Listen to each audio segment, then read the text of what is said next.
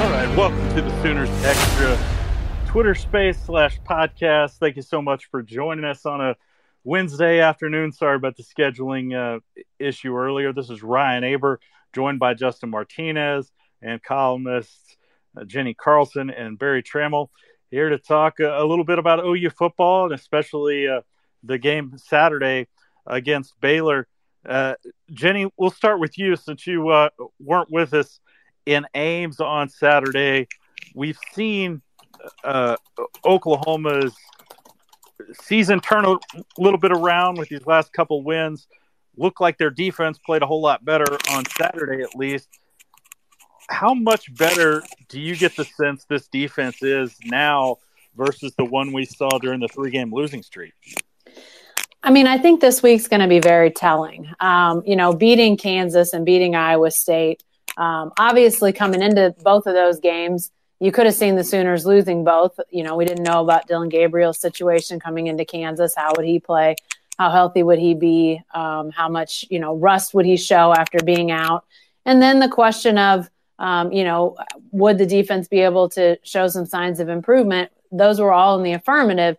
But still, we see that, it looks like Kansas and Iowa State are going to finish towards the bottom of the Big 12. So, Baylor, a team that isn't having the season that a lot of people expected, frankly, probably they expected after winning the Big 12 championship a year ago, but still a very capable team and a team that, if things fall right, they'll be towards the top of the league, towards the top half of the league, at least. So I think there's still a question. It looks to me like the Sooner defense is more organized. So that's a positive sign. I think that was one of the big faults that we saw during that 3-game losing streak, just guys looking completely out of place and confused about who's supposed to do what. So being more organized is no small thing for this defense. And I think having Billy Bowman back has been significant.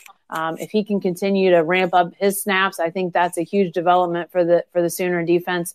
But I think a lot's going to be determined in the coming weeks. Obviously Baylor this week. I don't know if at West Virginia is seen as a major test, but the Mountaineers can definitely score, and that's going to be a stress on the defense. And then obviously Bedlam and Texas Tech to finish out, teams again that have shown the ability to score. So I think these next few weeks will be extremely telling for just how much better the Sooner defense is.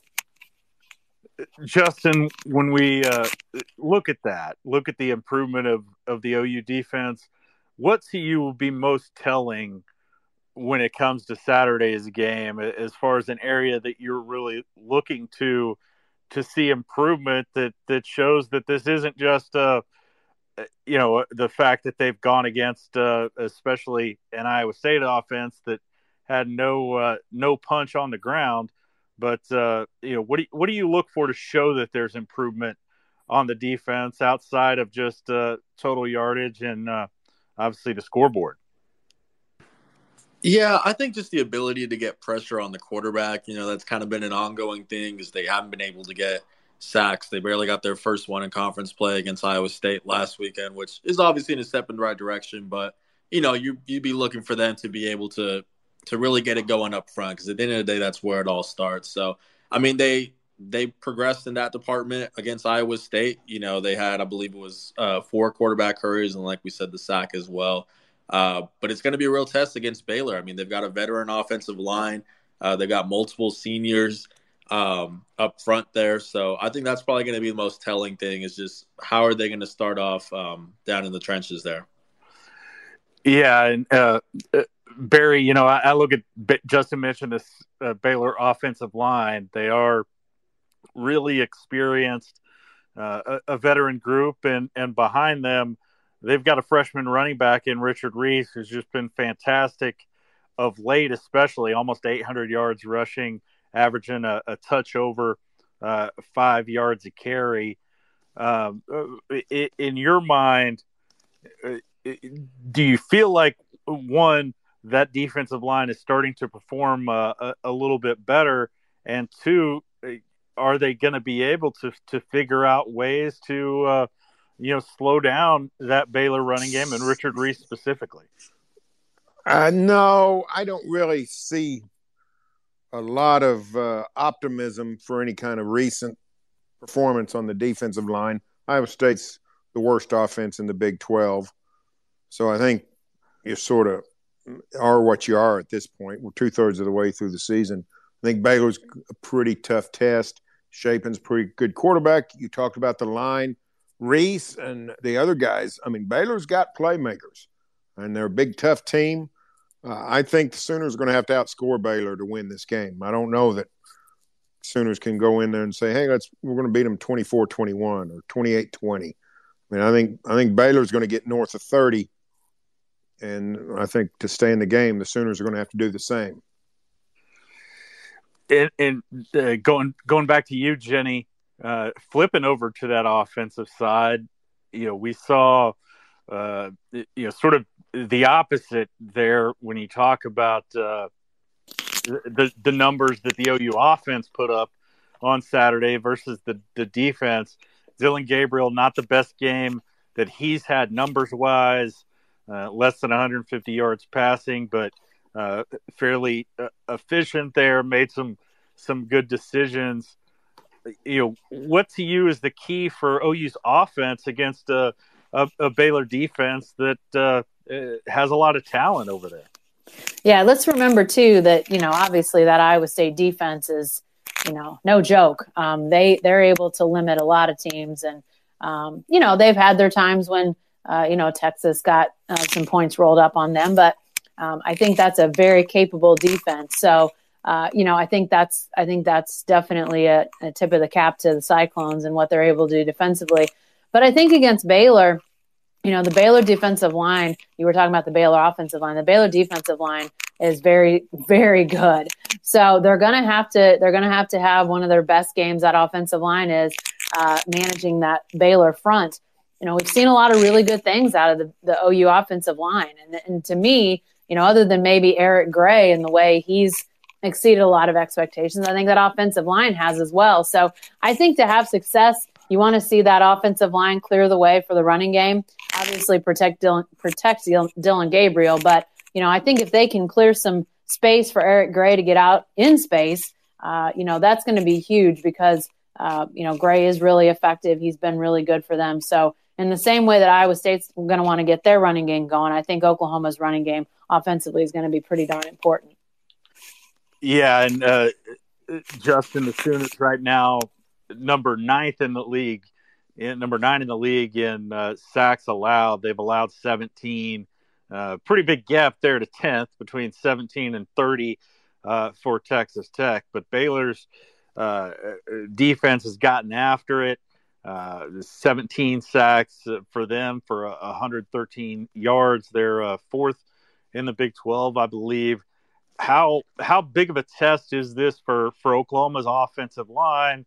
In one, protecting Dillon Gabriel, but two, continuing to open up space for Eric Gray in that running game the way that they've done so well over these last few weeks. Yeah, it's a big test, like you mentioned. I mean, they've got plenty of guys up front. Baylor does, Gabe Hall being the biggest one. He's got 3.5 sacks on the season. They've even got linebackers that have managed to create a lot of pressure as well. So, I mean, it's going to be a tough test, but I mean, if there was going to be a tough test for a certain group that you feel good about, the offensive line for OU has been one of the more consistent groups for the team this entire season, one of the few ones that has continued to improve. So I think you got to feel good at least in what you've been seeing out of the offensive line. And then you look at guys that they're protecting. I mean, Eric Gray has done a good job of just making people miss, kind of making something out of nothing. Dillon Gabriel has showed a lot more patience, composure as well lately. So it's going to be a tough test for sure. But, I mean, from what you've seen lately, it seems like specifically in the offensive line, the group has been doing a pretty good job so far. Yeah, they really have. I think Anton Harrison has been really good over there. It's interesting the way that they've used Robert Conjo the last couple of weeks has come on to replace McCade Matauer, a little bit of shared duties there at one of the guard spots. But outside of that, they've been really consistent with that group since Wanya Morris came back in. But Barry, I want to ask you about another one of OU's offensive weapons that we've seen really be up and down lately, and that's Marvin Mims. We've seen him be, fantastic at times, but has disappeared in others. Just had the one catch for -2 yards against Texas. Of course, that was a big part of that was the fact that they didn't have anybody to get him the ball, but just had a couple catches for 16 yards against Iowa State, had a couple of drops, and is really it's been a lot of peaks and valleys for him. How important is it for the Sooners to get him going on Saturday, even with the success that Eric Gray's had on the ground, and especially the success that Jalil Farooq has had starting to find a bigger and bigger role in this offense?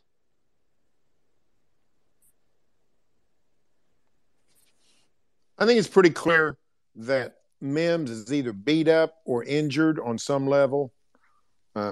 He's not playing anywhere near as well as he has in the past. What that means for the Sooners is, I don't know.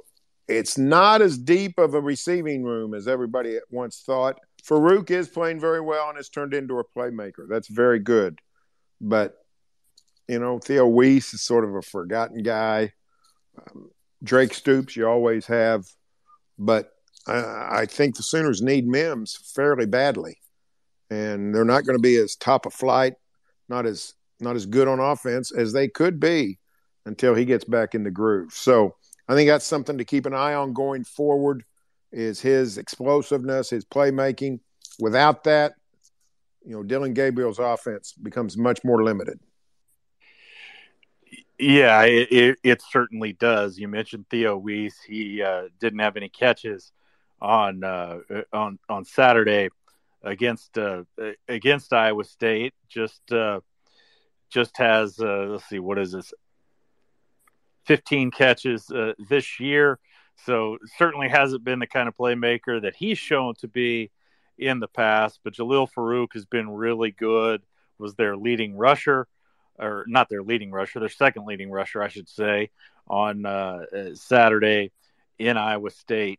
He's got 20 catches, 269 yards, a couple of touchdowns, has had some really big plays, and really they found different ways to use him in the offense. Jenny, we've seen some experimentation with Jalil Farooq offensively, but also a couple different things from Jeff Lebby lately. What do you think about the way that Jeff Lebby has mixed things up with this offense? It seems like it's he's trying to be creative and do some different things to try to break them out. Yeah, and I think it clearly when Dillon Gabriel was injured, it was forced creativity. They had to look around for some different options, and they did. I mean, I think finding a few guys that you could direct snap it to, wildcat it to, I think that was huge, because now they have seen some different maybe abilities and skill sets that weren't. I mean, not to say you didn't know that Braden Willis could catch it and move around and run over some guys. But, I think it gives you some different ideas about what may be possible. So I think that is probably the spark for what we're seeing now. And I'm not saying that if Dillon Gabriel doesn't get hurt, that they don't do those things and add some of those twists and some of the things we're seeing. But that sure didn't, I think that opened a door to some things that it'll be interesting to see, obviously the rest of the year what they do. But then, what does that look like moving forward? Do they maybe do more unconventional things with some players that, in coming seasons as they, look to, be as multidimensional as they can on offense? I just think it's an interesting jumping off point that, obviously nobody wanted to see Dillon Gabriel get hurt, and that definitely changed the whole tenor of the season. But if it does have a positive, maybe it is that some of these other guys are worked into the offense in creative ways. And is that something moving forward that Jeff Lebby does in the future? I think it's worth watching. Yeah, it certainly will be. It really has been interesting watching some of the different things that he's done with that offense, not only with Jalil Farooq and some of the Wildcat stuff that they've done, but did a lot of putting guys in motion on Saturday. We saw it with Drake Stoops. We saw it with Gavin Freeman quite a bit. Justin, and one thing that was interesting in that Iowa State game was, and I wrote about this in Monday's paper, was the the line change that OU pulled off, rolling in 8 new players for a series. It was just 3 plays, just real quick, but was interesting to see, one, the philosophy of doing that change, moving that many guys out, especially replacing everybody on the offensive line except for Andrew Rame at center, and getting some younger players a chance to be on the field in meaningful snaps, and really it seemed like put them in good position to have some success just with 3 plays. Those were sort of scripted out by Jeff Levy. But do you anticipate this becoming a regular thing? And how can something like that help the Sooners, whether it's on the field with success in those plays specifically, or developing some of those younger guys to have an impact later this year? Yeah, I mean, that's kind of been an ongoing thing for us this season, is kind of talking about when is it time to start to look a little bit to the future, on some of these younger guys and give them some more opportunities. And I mean, I don't mind it, especially if it's just for short bursts, to put them in there, let them get some experience. So that way maybe they're not as shell-shocked when they have to get thrown in, or if they have to get thrown in due to an injury or something like that. And yeah, I mean, the guys who came in were guys that definitely there's some intrigue around them. I mean, look at guys like LV Bunkley Shelton who got in there. I mean, he did some nice things at Arizona State.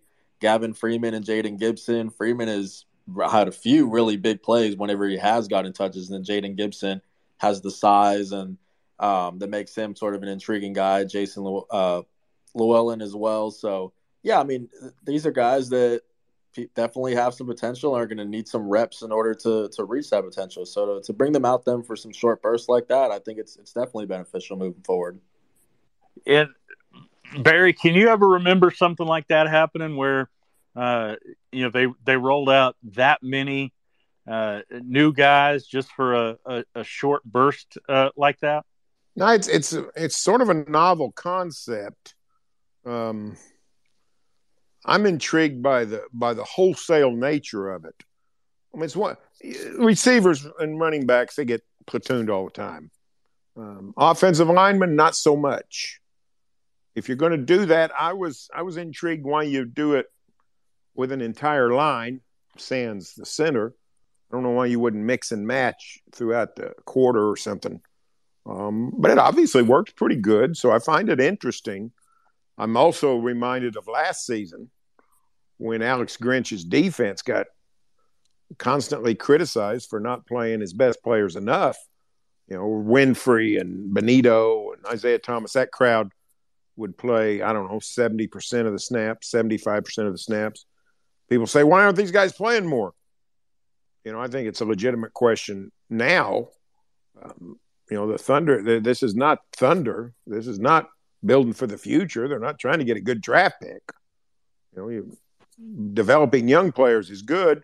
Beating Iowa State is paramount, though. So I found the philosophy a little strange, but it worked. So you can't criticize something that works.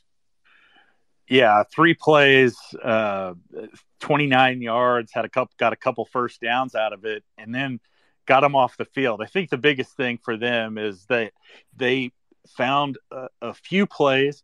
They had a little swing pass over there to Eric Gray out of the backfield, a jet sweep play with Gavin Freeman, and then a Gabriel Keeper. I think that they found a few plays that they felt good about, both with their chances to have success against what Iowa State was doing defensively, and also with the guys that they rolled out there on the field to give them a little bit of momentum, a little bit of feel good, and then get them off there and get those other guys in, and certainly wound up working out all right. They did have to do a fake field goal there to score a touchdown on that drive, but they still did score. So I'm not sure we're going to see it every game. We saw a version of it against TCU, didn't include the offensive line in that one, but it's not going to surprise me if it pops up, 1 or 2 more times during the season. But, Jenny, when we look at this team overall, we talk about those offensive players who were on the field for that drive. Brent Venables talked about, the ongoing conversation about red shirts and things like that. We saw some more young players on the field for significant snaps on Saturday. Gentry Williams, Robert Spears Jennings again. Once again, Robert Mason Thomas, or R. Mason Thomas, excuse me. Any of those guys do you think are going to play bigger and bigger roles here down the stretch than they have to this point? I mean, it seems possible, right? Because, I mean, there were some guys that, there was a point in the year where, guys like Kip Lewis and Jaron Kanak and that crew, they're not ready, they're not going to play. And then, before you know it, they're seeing more and more time. So I definitely think that's a possibility. I thought it was interesting, anymore, or at least in recent years, it's felt like the idea of redshirting guys has become almost not a non-starter, but something you don't hear a lot about. There wasn't a whole lot of redshirting going on the last few years at OU. I've even had conversations with Mike Gundy up at OSU about redshirting, and he kind of says, it's really like if a guy is at all capable, there's a limited chance of redshirting. They're just going to play guys because I think anymore coaches see the portal. They see, obviously a short 3 years before a guy could declare for the NFL, whether he's ready or not, he can do it. So, they're sort of working on a limited time clock. And so I thought it was interesting to hear Brent talking about redshirting guys to start with earlier this year. But then as he talked about it earlier this week, talking about potentially as they build up positions, if they've had to play guys early, possibly redshirting them in the future as older players. And that really is something we don't see a lot of. So I think it's all fascinating because, this is not, even though we know Brent Venables from his earlier days at OU, we don't know him as a head coach and we don't know him as intimately in the last decade as a coordinator and how he's operated. So to sort of have some things come up where you're like, oh, maybe that's how things will go now. It's just been interesting to sort of hear the differences and, whether it works out or not, I have no idea. He's obviously had to change plans on who he thought would play to start with, some of those younger guys. So anything's possible, but I did think it was interesting to hear him talking about how he's used red shirts in the past, how he could use them at OU. And to me, that opens the door wide to a lot of different scenarios potentially for young guys and frankly, guys that are maybe a little bit older on the roster as time goes on. Yeah. What about you, Barry? What did you make of that? And what Brent Venables had to say about that process and going through it and thinking that through here near the end of the season. Well, I think coaches, by and large, have been a little slow to come to grips with this, but they're learning. Redshirting is becoming more of it's two things. A guy is just completely not ready to play. Can't put him on the field. Or when guys get hurt and you have to sit there and wonder about, are they going to be able to get in 5 games? Look at what's even before the transfer portal. Redshirting was becoming less of a deal because if a player turned out to be a pretty good player, a really good player, you might have him only 3 seasons anyway because he's going to jump to the draft as quick as he can. Now with the portal, basically, you're not assured that player's future is yours. So this idea of saving him for 2026 or 2025, that's not a very smart strategy. If a guy can help you or if a guy could benefit from playing, I think more and more coaches are realizing, it's sort of like what Jacko said about Gundy. You just got to play guys. When it's time to play, if you need them or they can play, you got to play. The redshirting thing is becoming sort of passé very, very quickly. Yeah, and Barry, I think that's most illustrated by the offensive line, where generally offensive linemen aren't ready to go as freshmen. So a lot of times those guys have gotten redshirted unless they're forced to roll into the starting lineup. We saw who was it? Drew Samia, I think, started as a freshman It's been, I was going to say a few years ago. It's been more than a few years ago at this point. But, guys like Jacob Sexton, who's played in 6 games, and Jake Taylor, who's played in 6. Each of those guys were part of that rotation that we talked about earlier on the offensive line. Those are guys that I think would have been redshirted without any doubt in the past. And now they're, finding their way on the field for, more games than that redshirt rule allows. Yeah, if I don't know if you were asking me to respond, but this is a case of, for so long.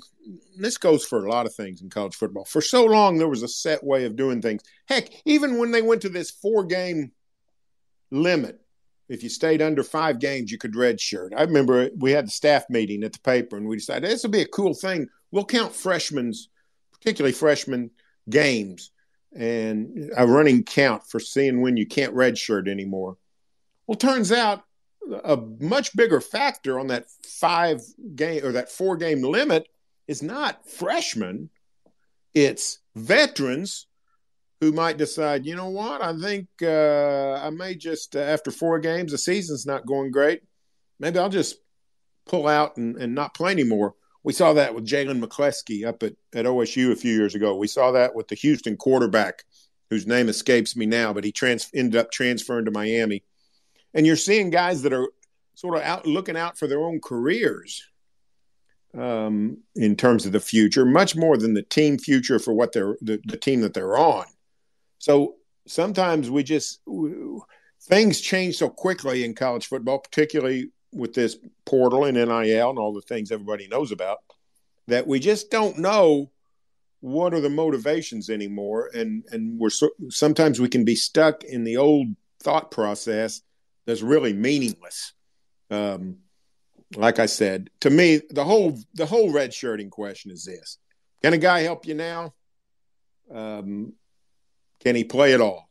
And that's, you can't worry about it much beyond that. Yeah, absolutely. By the way, De'Aaron King, I think, was the quarterback. That's him. That's him. Think about. Yeah. Jenny, let's turn our attention to the college football playoff ranking that came out on Tuesday night. Figure if we're going to wait a day, we might as well address what happened on Tuesday night, even though this one, unlike most of them, hasn't involved OU. But what did you make of the way that the top of the rankings shook out, particularly where TCU fell at number 7? I mean, don't you guys think that if TCU had on OU helmets or Texas helmets or Alabama helmets, that they'd be in the top 4? I mean, I think we can all agree that they've got a resume that if they were wearing one of those blue blood brands running around in those jerseys and helmets, that their ranking would be higher than that. Last night, the committee chairman talked about them getting behind in games. Hey, guess what? You ranked them behind teams that not only got behind, but lost. So TCU not losing, I mean, being undefeated, beating 4 ranked teams and during that undefeated run, I mean, they're not one of the blue bloods. But if you look at the resume and strip away the name, to me, there's no question they should be ranked higher than they currently are at number 7. Well, I feel called out, Jenny, because I do vote in the top 25, and I've actually got TCU at number 8 right now, between a couple of one-loss teams, Alabama and Oregon. I understand your point, but to me, the fact that TCU has played a couple of those close games against teams that maybe they shouldn't have been as close with, particularly the West Virginia game there. It was really close there until TCU scored a touchdown there at the end. And with the resumes that Alabama and Oregon now, I'm not going to argue that Alabama probably wouldn't get the grace that they've gotten if they were anybody else.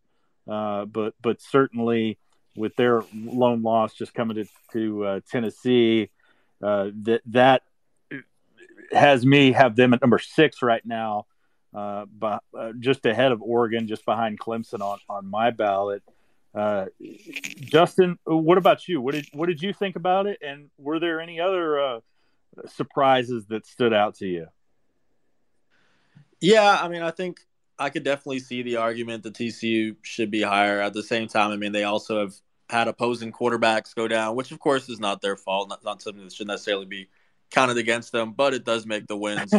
You're going to trigger OU fans here saying it's not their fault there with that. But I mean, that does play a role in some of those bigger wins that they've been able to have. I mean, other than that, I'm happy to see Tennessee at the top. They've been the team that I've been enjoying watching the most lately, just in terms of they continue to really surprise me and have continued to step up against some really good opponents. So, yeah, those are just some of the main ones. Yeah, I'm kind of looking through the list here right now. Cool to see Tulane there at 19. I mean, they've also been a team that's been really surprising this season. Those are just a few things that are kind of catching my eye right now. What about you, Barry? We talked about this a little bit on our way back home the other day, but I ranked Tennessee number one. They come out number one in the committee's rankings. Sort of a cool deal to see for Josh Heupel. Obviously, this weekend will shake up that top of the order. But what did you think about the way that the committee lined things out in the initial rankings? And I'll also say this: TCU is going to have a chance to move up, because if they're able to stay undefeated and ultimately win the Big 12, we've seen how the committee values conference championships versus a couple of those other teams ahead of them that aren't going to get a chance to win the title. I still think that TCU, if it wins, is pretty secure when it comes to the 14 playoff. But what did you make about the way the committee handled it overall, especially the way that they handled the Big 12 there with the 4 teams we see in there? I didn't have a big problem other than 2 schools that haven't been mentioned in this current discussion, and that's Michigan and Ohio State. Everybody centered on Alabama and Clemson, but the committee's love of Ohio State continues year after year after year. The Buckeyes have beaten Notre Dame and Penn State, and yet they get ranked ahead of Georgia. I think that's nonsense, personally. But TCU is going to be fine. The committee's rankings is not near as alarming to me as the comments after the ESPN show. Doesn't matter who's on the committee, doesn't matter who the chairman is, and no matter what teams we're talking about, the committee spokesman continues to just toss out this drivel year after year after year about balance. And, the defense doesn't necessarily play all that well. Boo Corrigan yesterday said something about Georgia hasn't given up a first quarter touchdown all year or something. Who cares how many touchdowns you give up in the first quarter? This is just madness, talking about these minute statistics that don't mean anything. The committee has made it clear, if you win games with offense more than defense, they don't like you that much.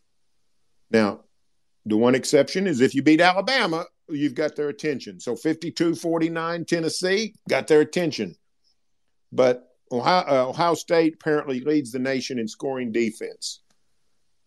He sent me to the schedule. The Buckeyes have played Toledo, Arkansas State, Notre Dame, Wisconsin, Iowa, Rutgers. I mean, well, you know what? I've actually misspoken. Illinois leads the nation in he mentioned this. Illinois leads the nation in scoring defense, and that's one thing they like about them. Illinois has played literally teams that couldn't get to 22 points if you let them block 3 punts inside the 5-yard line. I mean, it's just nonsense. And we might have to stop having these press conferences if the spokesman can't come up with better reasons. Just say we think Ohio State's better. We like beating Notre Dame and Penn State better than we like beating Oregon. Just say that. Don't give me this explosive offense, balanced defense stuff. TCU's defense has actually not been bad this year. They gave up 30 in regulation to Oklahoma State. They gave up 28 to Kansas State. That's pretty good defense. They're not playing Iowa. They're not playing Rutgers. They're playing people that can move the ball. So if Illinois and Ohio State don't have some of the best defenses in the country, that should be a problem. The Big Ten stinks in offense. Exactly. I mean, for crying out loud. So that's the kind of thing. This use of statistics, this idea that not every 7-point win is made equal. This idea that statistics are important in judging football teams. We have a way of determining who is better at football. It's called the scoreboard, and we have an elaborate scoring system. If that scoring system is flawed, that's what we need to change. That's what we need to work on, that more than worrying about this committee priorities. So hopefully it'll all shake out.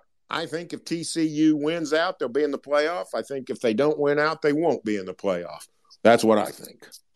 Yeah, I completely agree with that. I do think that they need to win out. But, Barry, I'm not sure if I want to do this again after the soapbox moment. But do you feel like that's the way the committee really goes about analyzing it? Or is it as simple as they rank their teams and then the chairman has to come up with an explanation for why Team X is ahead of, Team Y? That's an outstanding question. I think the answer is probably a little bit of both. I've done the mock selection, though, and there were guys in there that got worked up about how teams won a game. Some guy was the year, I think we looked at 2011 or something. I can't remember. But he's all fired up for Wisconsin because the Badgers had 2 losses and they'd lost both on Hail Marys. Well, I pointed out one of them was not a Hail Mary. One was a 4th down pass at the end of the game, but it's from the 30-yard line, and it was a post pattern. But either way, do Hail Marys not count as full touchdowns? If those don't count, then let's present it on the scoreboard that way. So there is that line of thinking that not all wins are created equal and that kind of thing. But I do think sometimes the committee chairman faces pressure on how to answer questions. He's got to fill some time. People ask him, sort of like, why do you like pepperoni better than sausage? Well, if somebody asked me that question, I really couldn't answer it. But guess what? I do like pepperoni better than sausage. So, some things are not answerable. That's just what I think. So it is a little bit of a problem. All right, Jenny, a couple questions for you. First of all, pepperoni or sausage? Give me pepperoni. That's a good choice. Can you defend your position? Not really. And if the sausage lobby wants to come at me, I'll just say I like sausage at breakfast a whole lot. How's that for right toe in the line? Come right down the middle at you. That works. But next question. We'll turn it to the last segment of this Spaces. How do you feel like this game on Saturday is going to play out? What are your keys and what's your prediction?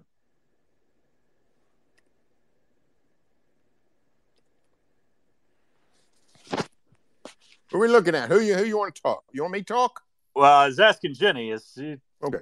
She we lose Jacko? I think we did here. Well, I can answer. Right. I can answer. Yeah, go ahead, Barry. I think it's a tough game for OU. I think Baylor's pretty good. I think their offense is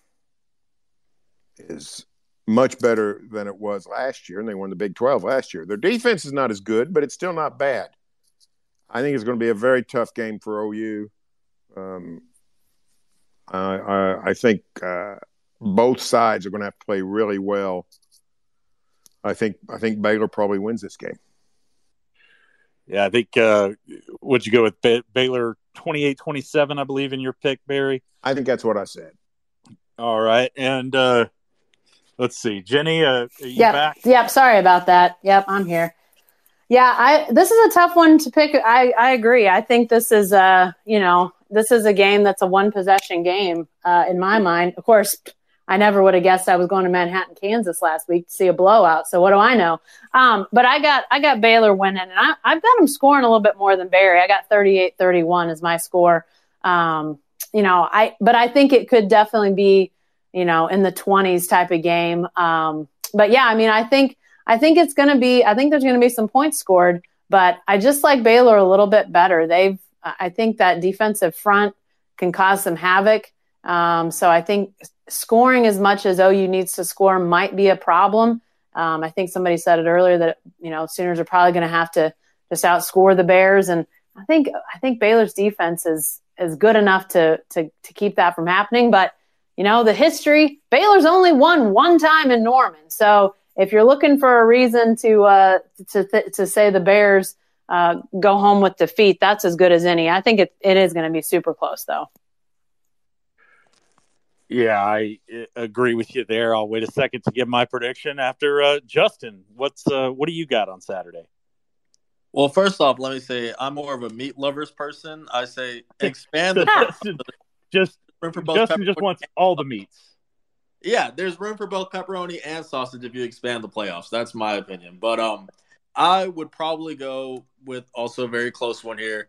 I'm going to give it to OU just with a slight edge. I think that Marvin Mims is due for a bigger game. I really like what we've seen out of the offensive line, which has helped Eric Gray to also been play really well as of late.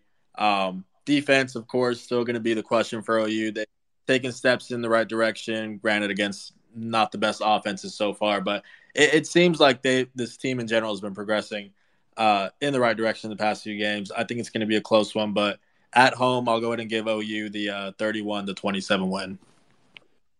Yeah, and I'm right there with you, Justin. I picked OU to win 34-31. I think it's really tight, one that goes down to the wire. But the fact that it's in Norman give the Sooners just a barely an edge in this one. I think OU has got to play well up front on both sides of the ball. They have to open up room for Eric Gray, protect Dillon Gabriel, and then on the other side, they've got to make Richard Reese work for everything that he gets on the ground there. But I think with some of the improvement that we've seen out of the Sooners the last few weeks, it's not perfect, but they're able to score enough to keep the Bears at bay and clinch bowl eligibility yet again when it looked like a few weeks ago that was going to be in question. So we'll see what happens on Saturday in Norman. Baylor, Oklahoma. That's a 2 p.m. kickoff on ESPN Plus. Will be interesting to see. Justin will actually have a story on the ESPN Plus angle of things, and tomorrow's Oklahoma. Check that out. We'll see how the Sooners, if they're able to keep up that momentum there. We'll be back after the game with another edition of the Sooners Extra Twitter Spaces. Thank you so much for joining us on this Wednesday afternoon. Have a great week, and you can check out our work every day at oklahoman.com and every morning in the Oklahoman for the best OU coverage anyway.